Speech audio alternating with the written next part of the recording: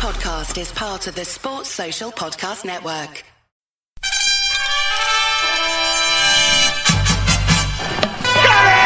Crowd cheers. Here's Siddle. He's got it! He's got it! Taylor Siddle's got a hat-trick on his birthday! Go! Go! Go!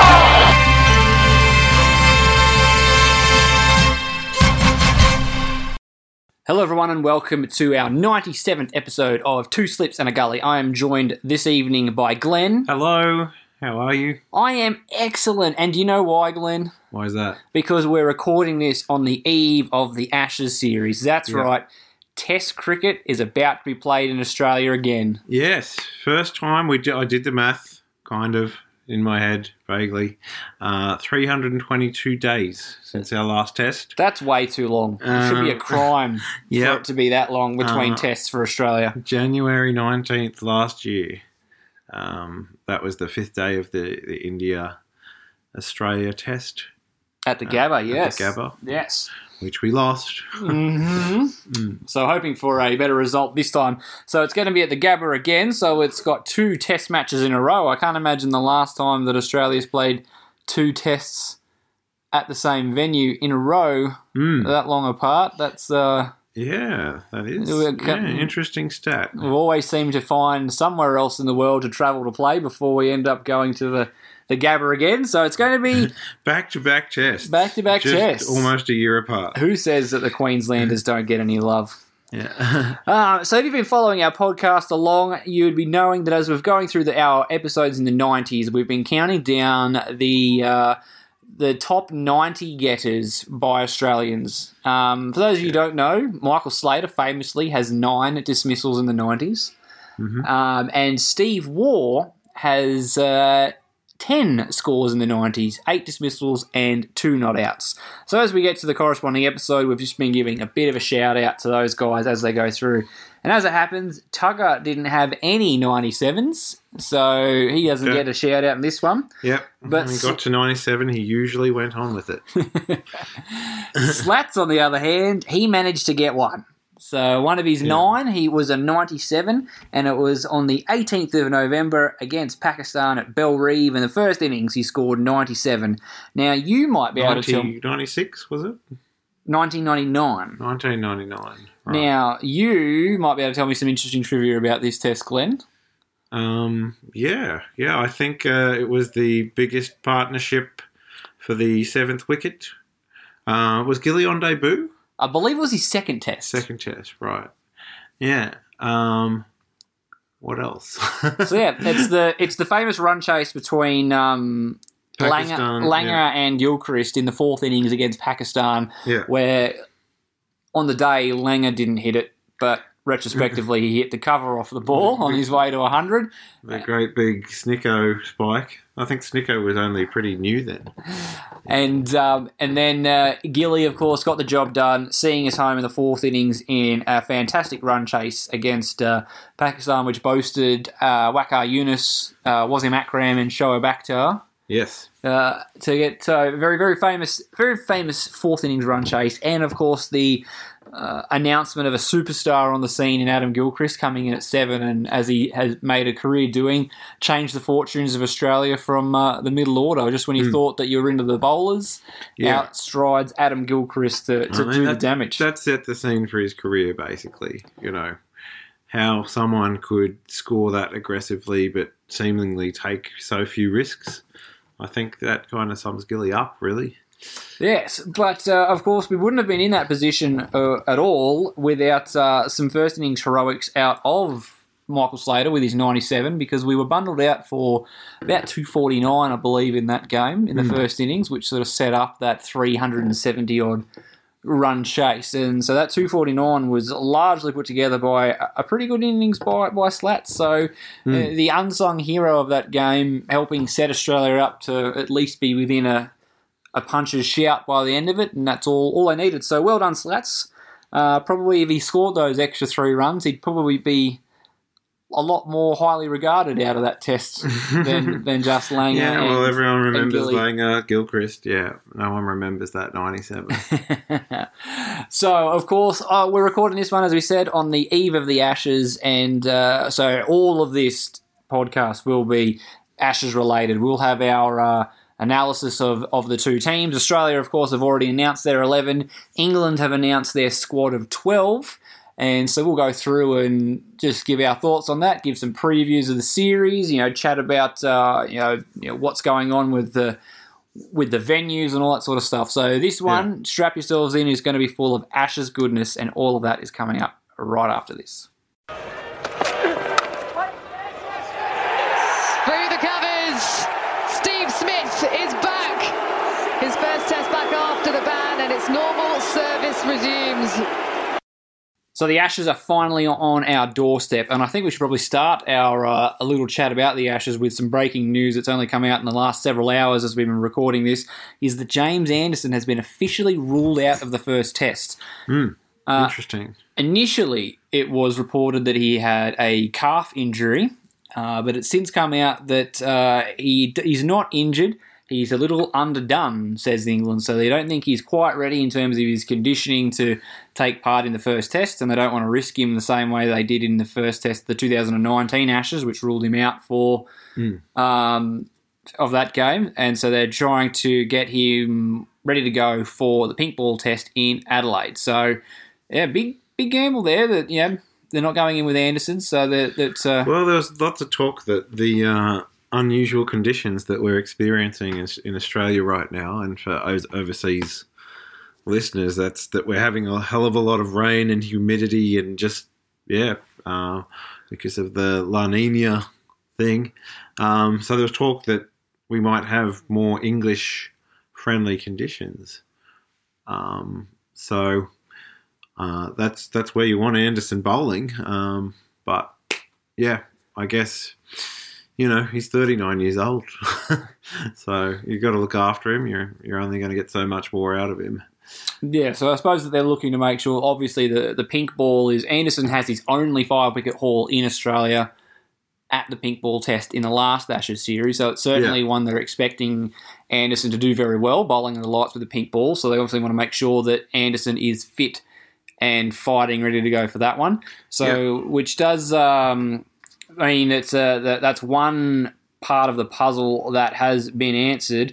So England have announced that their 12-man squad will be Joe Root, Stuart Broad, Rory Burns, Joss Buttler, Hamid, Leach, Malan, Pope, Ollie Robinson, Ben Stokes, Chris Wokes, and Mark Wood. So obviously Anderson has come out of that, and surprisingly to some, I thought it made a lot of sense, to be fair, is Johnny Bairstow has not made the squad, which means that Pope is looking at taking that middle order spot, either 5 or 6, depending on where they bat Ben Stokes. So I suppose the only question that comes down now out of that is what bowlers are they going to take, because their top order looks the same as what they ran with in their last test. Butler is obviously the only keeper, and with no Bairstow, that means that there's no conjecture. There's no conjecture there, so it's just going to come down to what combination of bowlers. For me personally, I don't know necessarily whether or not you'll agree with me, is I don't think that they should be wasting their time with Jack Leach. I personally don't rate him as that much of a dangerous spinner. No. They've got bowlers like Wokes and Robinson and Broad, who in Australia are largely going to do a holding job. They're going to be that guys that nags away at the stumps, bowling tight lines, drawing up the runs, and their spinner will largely do the same thing. He doesn't get a great deal of turn. He doesn't get a great deal of bounce. I just don't think the conditions necessarily suit what he does. And I think the conditions, as you said, with plenty of rain about in Brisbane, would suit going that extra quick. Yeah. Because I think it's I think we might have covered it last week, or it might have just been a chat we were having off air, or off recording. But if they go with the 4 quicks and Stokes, it means that if Mark Wood's having an off day, they don't have to bowl him that much, and they can just bring him on when they need that extra bit of pace and to break partnerships and that kind of thing. He doesn't have to be a workhorse that way. Because I think with Anderson out, they have to go with Chris Wokes. He is the only other genuine swing bowler in that lineup. And I think in Brisbane, they're going to be, in the conditions there, they're going to be trying to get as much swing as they can. Yeah. So I think he has to be the straight swap for Anderson. Mm-hmm. They'd be crazy not to pick Ollie Robinson, because I think Ollie Robinson's probably going to be their best bowler over the course of this summer. He's tall, he bowls a heavy ball, he likes bowling that back of a length, that McGrath, Hazelwood sort of line. So I think that they'd be crazy not to pick him. And then it comes down to Leach, Broad, and Wood playing off for the one spot. Yeah. Or the two spots, sorry. And Broad's had modicums of success every now and then. He's had some success at the Gabba before. Yeah. He's very experienced. He's been here. He's done that. I can see England picking Stuart Broad, which means then you've got one spot left for Mark Wood or Jack Leach. And if I'm on pictures, they've released pictures 2 days out from the test, and the picture's looking very green. So you've got Gabba, which is typically one of the faster, bouncier tracks that Australia's got. The overhead conditions are conducive for quicker bowling with plenty of humidity and moisture in the air. Yeah. I just don't see any rationalisation that Mark Wood will be less valuable to your team than Jack Leach. If I know the English selectors, I know that they'll probably be conservative. And I think having 4 quicks is a sort of adventurous structure. For mine, I just don't see what Jack Leach will do that Joe Root can't do. Bowl left arm. I don't see Leach being used as a genuine wicket-taking option at the Gabba. He's going to be there to spell the bowlers, try and dry up the run rate, control an end, so you can rotate your quicks at the other end. It's every English spinner ever. I just don't see why Joe Root can't do that job. Like, for mine, the momentum of the series really hinges on this game. Especially with they're leaving Anderson out, who's one of their best bowlers, to try and pick up the pieces at Adelaide. England can't afford to come out to the Gabba and just get routed. No. If they get, at the moment, all the conjecture about the Australian side, which we'll get to it shortly, has been about how underdone they are, how little cricket they've played, the question marks around all the left-handers in the lineup and all the people that have, Travis Head's been inconsistent, Marcus Harris has been inconsistent, et cetera, et cetera. Mitchell Starc struggling for form, Nathan Lyons coming off a poor series, Alex Carey is a debutant. They can't afford for that team, for the Australian team to come in and click and get things right and rout England, because that'll just carry all the momentum into the next game. And for the rest of the series, all of the doubters... Take a lot of pressure off those who have the pressure on them. All of the doubters will be quiet now, because Australia's just come out and, they're supposed to be this side that's really struggling, and they've just routed England. Business as normal. All the concerns we had over the English lineup have been confirmed. Business as usual, nothing to see here. Bring on the 5-0 whitewash. That's what's going to be coming out if Australia go out and mop the floor with England. England have to come out of the Gabba and do their best to give Australia a bloody nose. Even if it's a draw, but they have to give Australia a bloody nose. They've got to show that they're in for the fight, that they're not going to pull any punches. They're going to keep the Australians hopping on their toes. And the best way to do that, I feel, is with Mark Wood rather than Jack Leach. Because I can't see Mark Wood getting much of a run at either of the cricket grounds, Melbourne and Sydney. I just don't think the conditions will suit him well there. No. We're not going to be playing at Perth. That's been confirmed. That's the other bouncy track that you would likely utilise Mark Wood. So it's going to really come down to basically the Gabba. Yeah.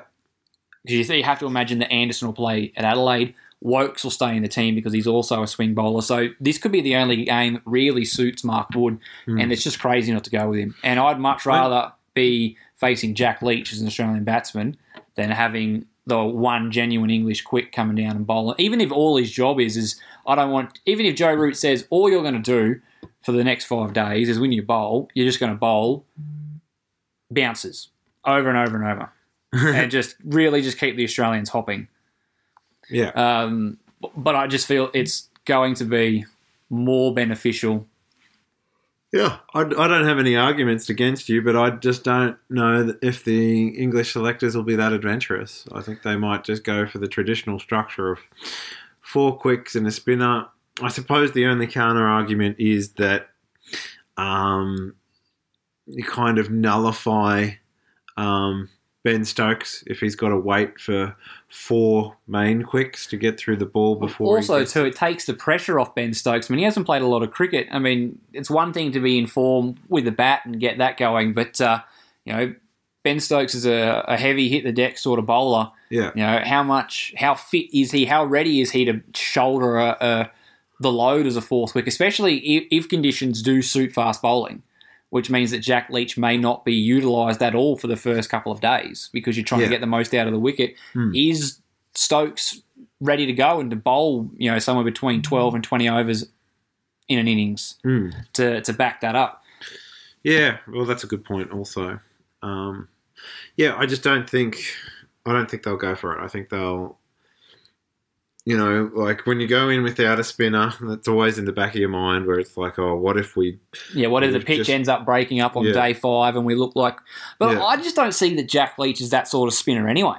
Bowl you to victory kind of spinner. I mean, over in India when the pitches were absolute minefields, Joe Root was as effective, if not more effective than Jack Leach. So again... I just, for mine, I don't see that Jack Leach offers too much more than what Joe Root already can provide you. From where I see it, Jack Leach's role in Australia will be to not go for runs, tie up an end. If you manage to jag a few wickets, that's absolutely golden. But what we want you to do is we want you to operate from this end, and we're going to rotate our quicks at the other end and keep everyone nice and fresh. And Joe Root can do that. Yeah. And I don't think that Leach does that job that much better than Joe Root that it's worth not picking one of their quicks who I think will do better jobs than him in Australia. But yeah, like you said, I agree with you. I don't think the selectors of England will be that adventurous. Yeah, I think we'll wake up tomorrow and Leach will be there. Oh, I'd absolutely be just loving it to wake up tomorrow, go on, turn the coverage on, and to see England have announced that their lineup will be Wokes, Robinson, Broad, Leach. I'll just be like, yeah, cool, awesome, can deal with that. I'm perfectly happy with that. So, what do we of that side? What do we think of that? We've talked about it progressively over the last sort of dozen or so podcasts leading in. How do you rate this England squad? What do you think? Where do you think the battle's going to be won and lost for England to win the series? Who's got to do a good job for them? Well, Joe Root is the obvious, captain obvious, literally the captain. I think if he fires, it'll take the pressure off the guys who are not as secure in the side. I think he has looked good as much as we like to begrudgingly say it. He looked good in that recent series over in England. You mean the Indian series? The Indian series, yeah. Whether he's adapted his game to suit Australian conditions, I'm not sure. Well, he's yet to score a Test 100 in Australia, so that's going to be weighing, I think at 28 is what he averages in Australia. So there is a lot of talk, and rightly so. Joe Root is having a phenomenal patch of form, but he's never really produced here in Australia. So it's not a sure thing that even with this phenomenal form that Joe Root's going to get the job done and turn that into runs. And while it's obviously you're correct, Joe Root is a player that has to do well for England to win. I think what we saw, you mentioned that Indian series where he was playing well, England were being pretty handily handled for most parts of that series, with Joe Root being in phenomenal touch. So you think that Australia will just bowl around Joe Root and look to try and take wickets? I think they're going to try and get him out as well, but I think the point I was making is that even if Joe Root does well, it doesn't necessarily mean that England are going to do well. What Joe Root needs is other players to stand up. I think for mine, the player that really needs to stand up for England would be David Milan. He's a player that has scored runs in Australia in the last tour, and they need someone else in that top order to get the job done before Root gets there. Because if Joe Root's going to come out in Australia at 2 for not many for most of these tests, too much. It's too much. And as good a form as he is, there's too many question marks over how his game translates to playing in Australia. You know that Cummins, Hazelwood, Stark, those guys are going to be gunning for him. Yep. And odds are, statistically speaking, the odds are that Joe Root will fail in Australia more often than he will succeed. So if Joe Root's coming in with a pretty new Kookaburra, odds are that it's not going to go well for him. So he's going to really need one of their top 3, and I think the most obvious one is a guy like Milan to really dig in and have a big series to go along with him. We know, obviously, their big games like Root and Stokes are going to have to do the job, but of the ancillary players, Milan for me is the key for the England batting lineup. He's got to really come in at 3. We know that Hamid and Burns, they're just going to try and graft innings and hang out there for as long as they can. But Milan, I think, needs to offer a bit of a counterpunch at 3. Doesn't have to be reckless, but there's got to have some scoring impetus. Some intent. To try and put some pressure back on the Australians before Joe Root gets out there. Because even if all the top 3 hang around for 50, 60 balls but don't score much, they're still, by the time Root gets out there, they could be 2 for 80 halfway through the middle session. And Australia's going to be like, well, that's not too bad. We're 40 overs in, 50 overs in, and they're on 80 runs. Well, we can work with that. So, I think Milan, he's the key to their top order outside of Joe Root. He needs to really get a job done. Yeah. Big question marks over their bowling attack is always one thing that comes up when we're talking about England coming to Australia. It's always about the penetration. Like, will they get 20 wickets in 5 days? Well, probably not in 5 days, but I don't know. I still can't see it, to be honest. I can't see where it's coming from. Maybe if Stokes has like a sort of Freddie Flintoff-esque series, like, the 2005 Freddie Flintoff. I don't think different. I don't think Stokes is that sort of all-rounder. Flintoff could almost have played as a genuine opening bowler for them and not even worry about his batting. He was that good. Yeah. And Stokes is a good bowler, don't get me wrong, but he's not that style of bowler. But I think Stokes is going to be the guy for mine who looks like he could probably do the most dangerous things with the ball. Like, he's got that bit of that mean fast bowler grunt about him. Yeah.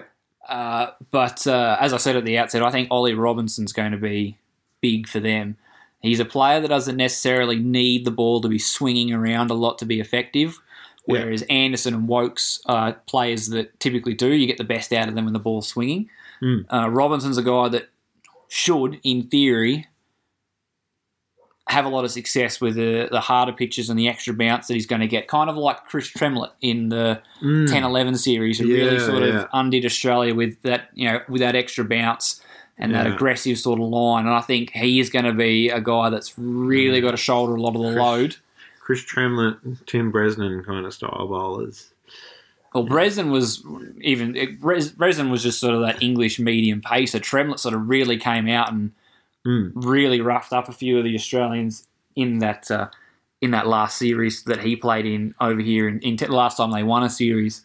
Yeah, and I think that's going to be key because we've seen Anderson as he's gotten older really struggle for penetration in the third and fourth innings. As some people do. Sorry. had to have that little dig. He's really struggled, even in England with the Duke, in the third and fourth innings to make any headway. I think he averages 101 or something, the third and fourth innings, since the beginning of 2020. So he's a guy that's, as he's gotten older and has a few more injuries and stuff, he's really been sort of that one-trick pony. Yeah. New ball, first up, does the damage, but it has struggled to really offer a lot of assistance. Like, he still isn't going for runs. He's just not jagging any of the wickets in the second innings.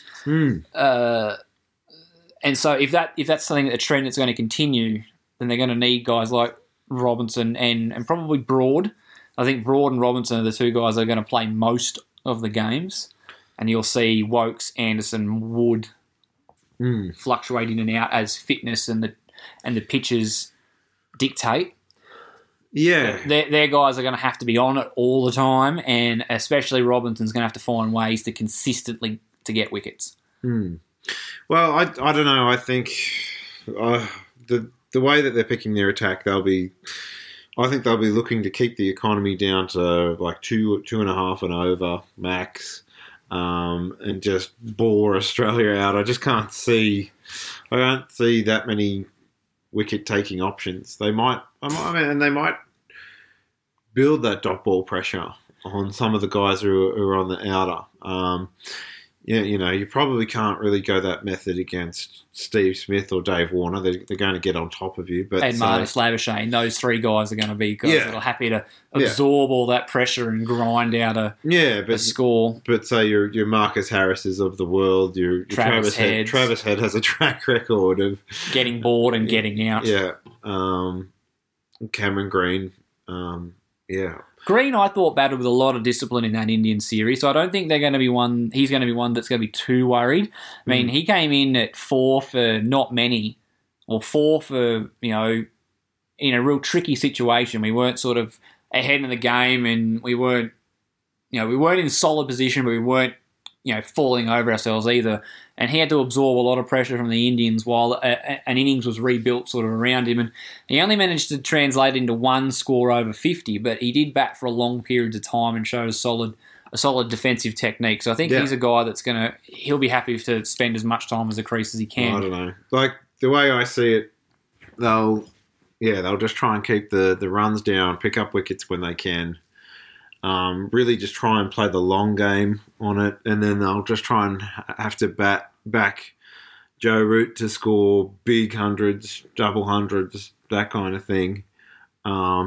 That's the only way I can see them winning. Yeah, for mine, I think for this England attack, and obviously it's an attack that they wanted to bring more heat. They wanted to bring Jofra Archer, they wanted to bring Ollie Stone, some real genuine quicks to rough the Aussies up, but unfortunately due to injury, they've been left with Mark Wood as the only real enforcer of that attack, so they've had to rejig their strategies. So that was by necessity rather than by tactics, because I'm just looking at their squad, and it's just guys who hit the same spot. Yeah, I think they've picked the best players of what was left over. Yeah. But I think had those players been healthy, guys like Overton and people like that would have missed out on the squad, and you would have been seeing a much more vibrant and a lot more aggressive attack, because I think England have recognised that Anderson and Broad and Overton and Wokes and Bresnan and those sort of medium paces they lack for the penetration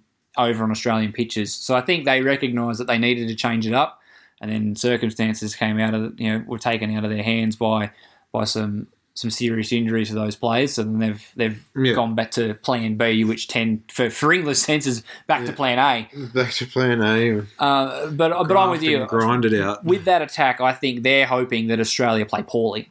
Yeah. That guys like Marcus Harris, guys like Dave Warner, especially the left-handers, susceptible to that right arm around the wicket, angling in, taking it away line that works so well in England.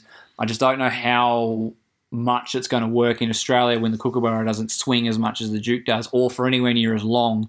So even if they are settling into that and it's giving guys like Harris and Warner trouble, they just know that they've, the sun's out, the Kookaburra will stop in, 10 overs or so, or even less. Yeah. All I've got to do is just knuckle down, wait an hour, and then I can just start crashing through the line and really cash in. Whereas in England, it just kept moving over and over and over, and they, there was no light at the end of the tunnel. Yeah. So I think for looking at that attack, Australia's going to have to play poorly for England to take 20 wickets. Yeah.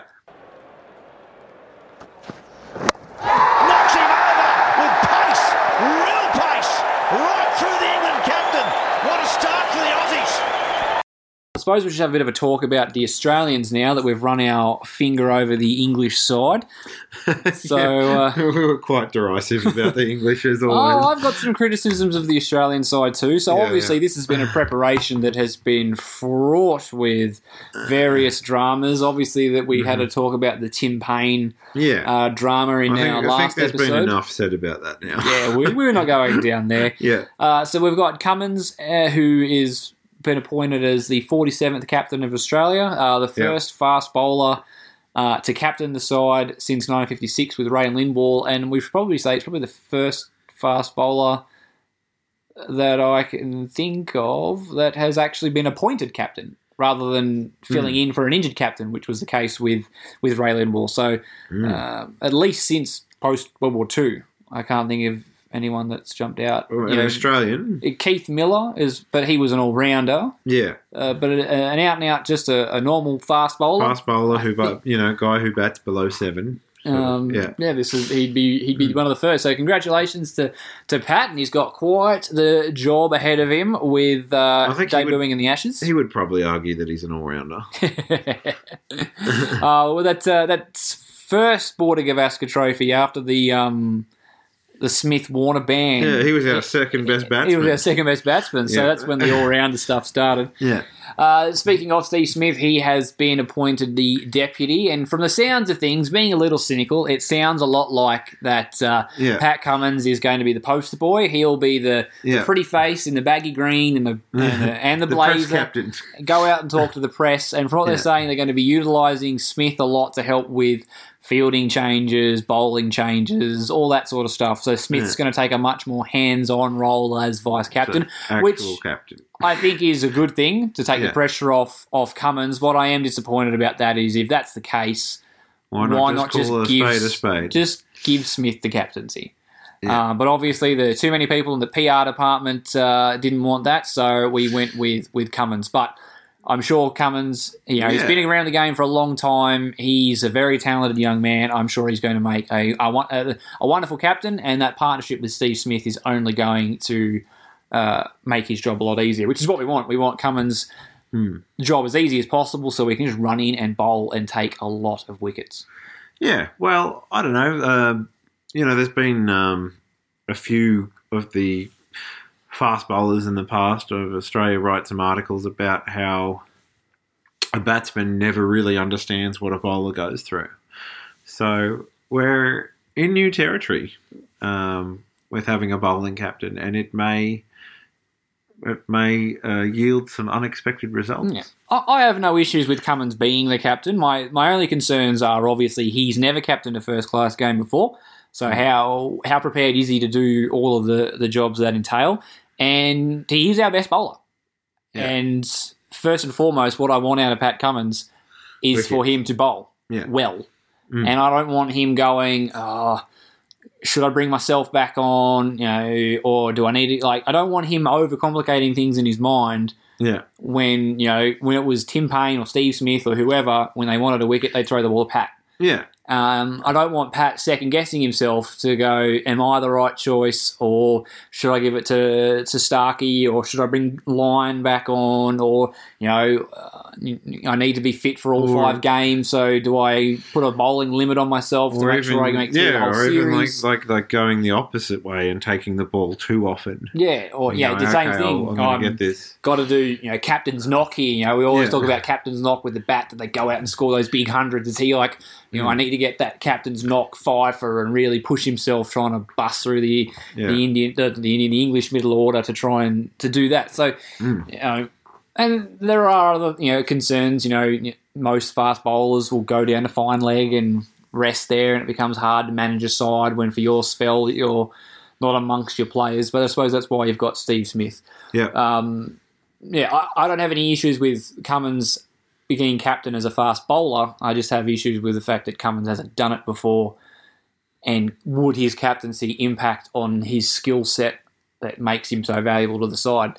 So, but I'm sure that's something that Langer and co were aware of, and that they know that they need to get the most out of Cummins to win this series. Yeah. So I think that's why they've gone and given Smith that elevated role, so everyone knows that Pat's the captain, but when he needs to step away and just concentrate on being Pat Cummins, number one Test bowler. Yeah. Steve Smith can take the reins, and Pat will know that the team is in good hands. So we'll run through the side. Pat Cummins has come out, and one of his first official duties is he's announced the side well ahead of schedule. We haven't had the stuffing around waiting for the toss. Yeah. Warner and Harris opening the batting. Labuschagne at 3, Smith's at 4.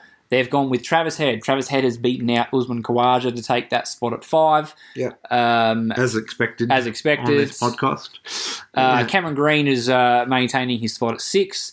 Alex Carey, who was already announced earlier in the week, is taking up Tim Payne's spot as the wicketkeeper at 7.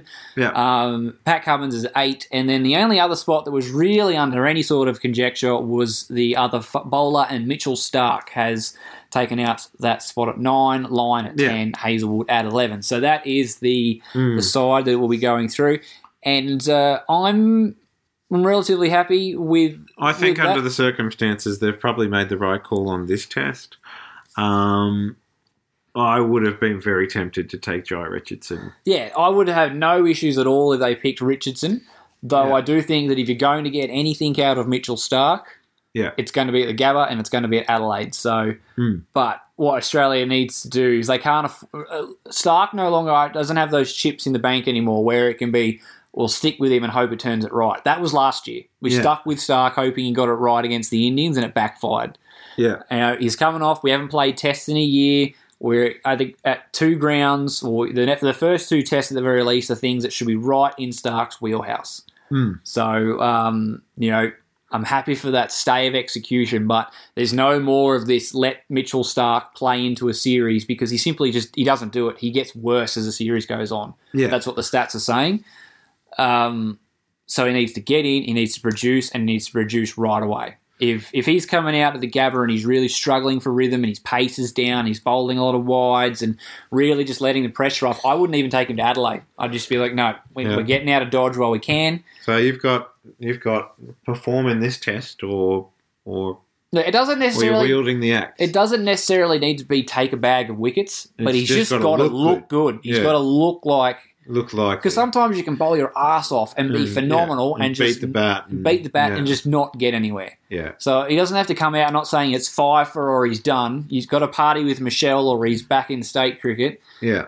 But he does need to look like that his rhythm's good, his pace is up, he's pitching it on the right side and hitting his lines and lengths and not going for too many runs and applying pressure and pulling out the short ball. He's got to look like He's dangerous and turn it around. And if he hasn't, I think you just like Jai Richardson's on fire, absolute fire in the Shield competition at the moment. And you've still got guys like Nisa who are in and around the side. He's gotten something like 15 wickets in his last 2 matches. Jai Richardson. Yeah, it's a lot. Phenomenal. I think Phenomenal. He's I think it's average even more of than 12 or something that he's got so far. Yeah. 15 wickets at 12 or something ridiculous like that to start his Shield campaign. And that is including that he had a back spasm in his first game and only ended up bowling, I think, 2 overs in the second innings. Right. So Crazy. So he only played half a game of one of his games and he's still taken that bag load of wickets. So, yeah, I'm a big fan of Mitchell Starc. I've actually got this feeling in the back of my head that this is going to be a really good series for Starc, like a Johnson-esque series for Starc. I think he's going to... talk coming out. Ponting said that he was at training and saw that Mitchell Starc was bowling phenomenally well on the nets. Yeah, but they've been saying that for a while. I know they're not yet to see it. They're not going to come out and say that he's rubbish. Yeah, exactly.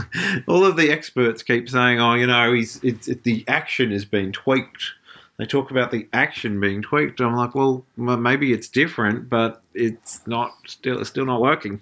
I think he's still broken. He's copping a lot of flack for obviously a really poor return in the World Cup final. Yeah. But leading into the World Cup final, he was good without being amazing, and he was never really going to be super amazing on those pitches. So I think that his job was good enough that you keep him in contention, and unfortunately, he just didn't get it right in the final. Yeah. So if he's translating that now on friendly pitches that it should do a job for him, like I said, I'm happy to give him a go, but I'd almost, unless he is absolutely tearing through the English, I'd be tempted just to bowl him for the first 2 games. Yeah. And then really have second thoughts about, or maybe even rest him Boxing Day and bring him back for Sydney, sort of thing, because you know that he's a bowler that probably would, a break in proceedings will be good for him, because the more consecutive tests he plays, the worse he ends up playing over the last few times.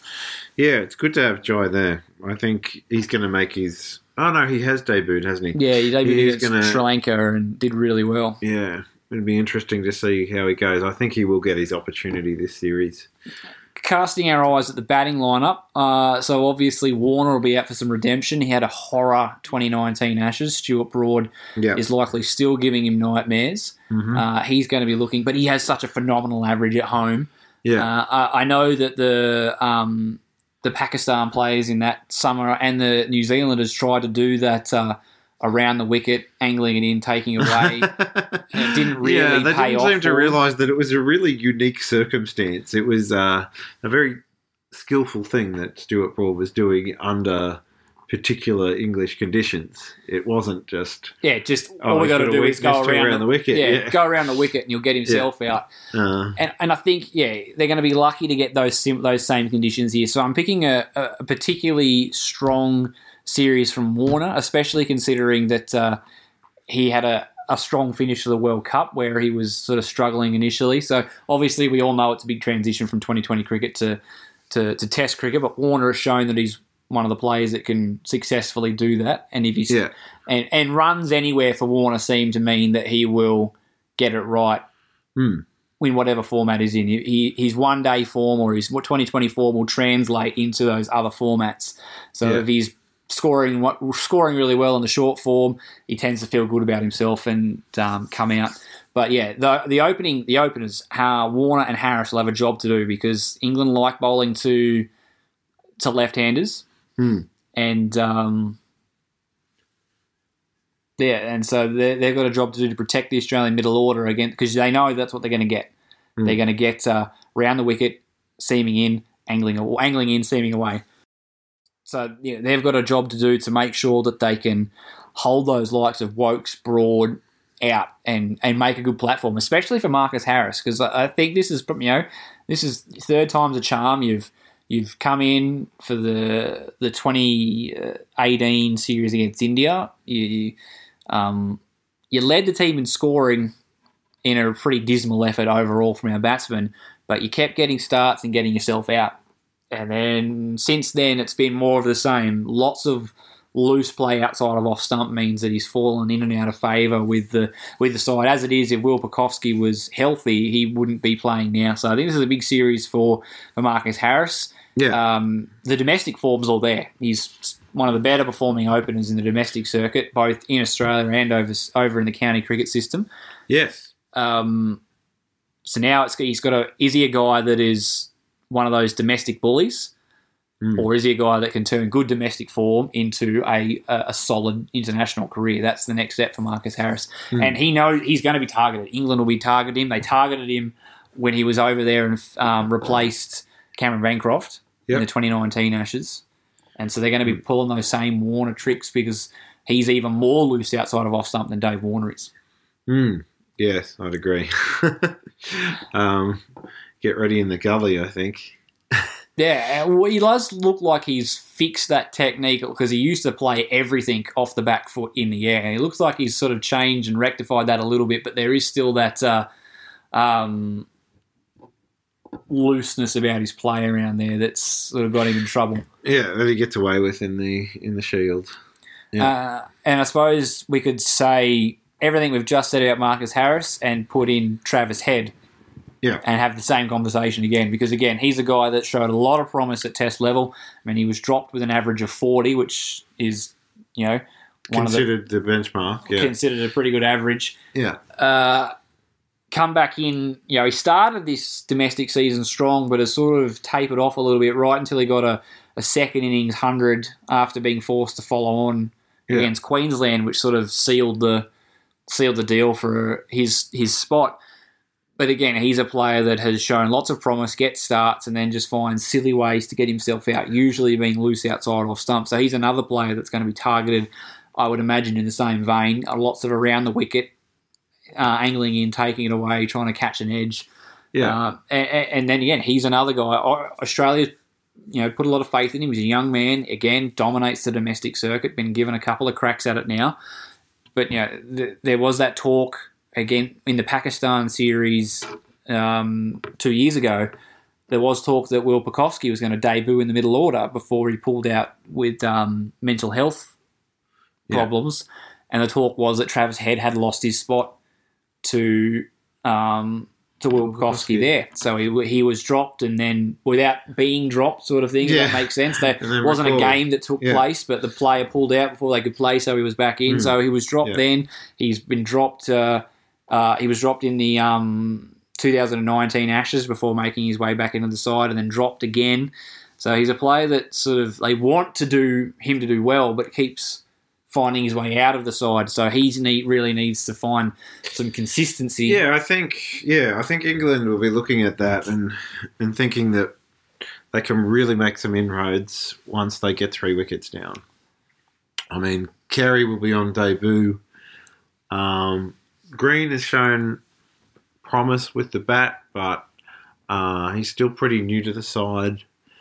And I just think that England will fancy that they know how to get Travis Head out. Yeah. They'll have their plans to him. It's not even an overly complicated plans to get him out. That's the thing is, I remember watching one and it just boiled my blood watching it when they set, two people on mid-wicket, short mid-wicket for that drive. Yeah. And it just took 3 balls for Head to play one straight to them. It's like they're obviously setting you up for the trap here. Yeah. Like it couldn't be any more obvious. This is what they're bowling for. And you put up a resistance of 2 deliveries before just willingly getting out to it. So that's the sort of stuff that Travis Head needs to really identify, and is a bit of self-awareness about his game. Yeah. And know that he's one of the more talented stroke makers and young batsmen that we've got in our system. Yeah. But I think it's a bit of self-awareness and knowing how are they going to get me out, and maybe a little bit of arrogance going, I'm good enough to play that shot. Yeah, anyway. Or, I can just keep going. I'm feeling good. It's just, give yourself the time to succeed. Yeah. You don't need to play at everything. You don't need to assert your dominance all the time. It's okay that when things are getting a little cramped, to just play the safe shot, rotate the strike. You don't need to go for the glory shot all the time. And I think once that clicks for Travis, he's going to be a very key part of our lineup for arguably somewhere close to the next 10 years. But he's just got to make that leap where he goes from, again, like Marcus Harris, being a dominant domestic player to identifying what are his shortcomings at international level and fixing them. Cool. Can we talk about Cameron Green? I think he proved himself as a batsman against India, but he bowled a reasonably large amount of overs, and he still is yet to have a test wicket, which would be a little bit worrying for the selectors. He's in the side as an all-rounder. Yeah, I think so too. I think he'll be better for the run, I'm sure, because he was coming into that series and he was being managed, how many overs he could bowl and all that sort of stuff like that. Yeah. So I'm sure there was a little bit playing on his mind about that, and, first real crack at it. The other thing is, it's the same thing as I was talking about with Stokes. It's like, you can have the ball after Mitchell and Josh and Pat and maybe even Nathan Lyon is done with it. It depends on the conditions. It's not an easy gig, I don't think, being the 5th bowler. I do think that Payne didn't seem that Payne was utilising Cameron Green very well. It just sort of seemed to be run in, bowl fast, short, or, nose or toes. Yeah. Bowl nose or toes, and then we'll go from there. And the Indian batsmen were good enough to stand up to that. It's a bit more difficult at Test level than it is at Shield level to get players out. So I think they need to be he's a good bowler. We've seen it at domestic level. He's a good bowler. I think they just need to treat him when he comes on to bowl as a bowler rather than as a stopgap to give their quicks a rest and actually go, how are we going to get Cameron Green a wicket? What do we want? What does he offer that's a little bit different? That we can use? Is he going to be that guy that comes in and roughs guys up? So you're setting, leg gully, bat pad and really chasing after him? And then he has an actual role. It's not like, okay, just give us 5 tight overs. He's just the guy who gets the ball last. It's like he's got to be the guy who gets the ball under these specific conditions because we think he's a chance. Yeah. Even if you just think lineups between particular batsmen and just ask him to do more with the ball. What we want you to do is we want you angling in from that 4th, 5th stump line. Yeah. Or we want you targeting middle, and then backing them up and then throwing one wide of off to, have plans to batsmen and ask him to execute those plans other than just play it safe and just bowl us, go at 2.5 runs and over for your spell and we'll call that a win sort of thing. Yeah. Actually utilise him. And I think that, according to some of these bowlers, that a bowling captain will be more clued on as to how that's going to work. So hopefully we see that. And I think that even when Steve Smith was captain, he was more adventurous and more attacking than Tim Payne was, so might find ways to better utilise Cameron Green. Yeah. The other one I'd like to have a bit of a chat about too is Nathan Lyon. He really had a poor end to that Indian series. It started off okay and then sort of just petered out and was really ineffective. So he's a player that I think, with all the attention around Stark and especially Warney going after him every chance he gets, it's almost become the maybe because Steve Waugh's not biting anymore. And everyone's bought all of Warney's books about how Steve Waugh was mean to him. He needs to find a new person to go after. So that's now Mitchell Stark. I think he's sort of that criticism around Stark has sort of masked that a little bit. That Nathan Lyon was struggled last year and hasn't bowled particularly well in domestic level for New South Wales to begin this season. So he hasn't sort of taken a huge bag of wickets to start. So for starters, I don't think England will play him as well as the Indians did, but there's definitely going to be, I think, a little bit of pressure on Nathan Lyon to produce. Yes, I'd agree. Yeah, I think he's been a little bit from his best, even when we saw him live at that Sheffield Shield game. You expect your number one spinner. Guy who's, nicknamed the GOAT at times, to dominate at Shield level, regardless of what end of the season that's at. And he just looked like another player. He looked like... They certainly weren't going after him. He wasn't leaking runs, but he was struggling to get breakthroughs at domestic level. So he's going to be, again, all the players are going to need to play well in this series, but he's one that I think that they're going to run in with the 3 quicks and Cameron Green for this whole series. So Nathan Lyon is going to have a lot of work to do. Australia's not going to run into any of these games without a spinner, and that's because they've got confidence in Nathan Lyon. So Lyon's going to want to really bounce back, get that 400th wicket out of the way, and hopefully go on to take a big series. Yeah.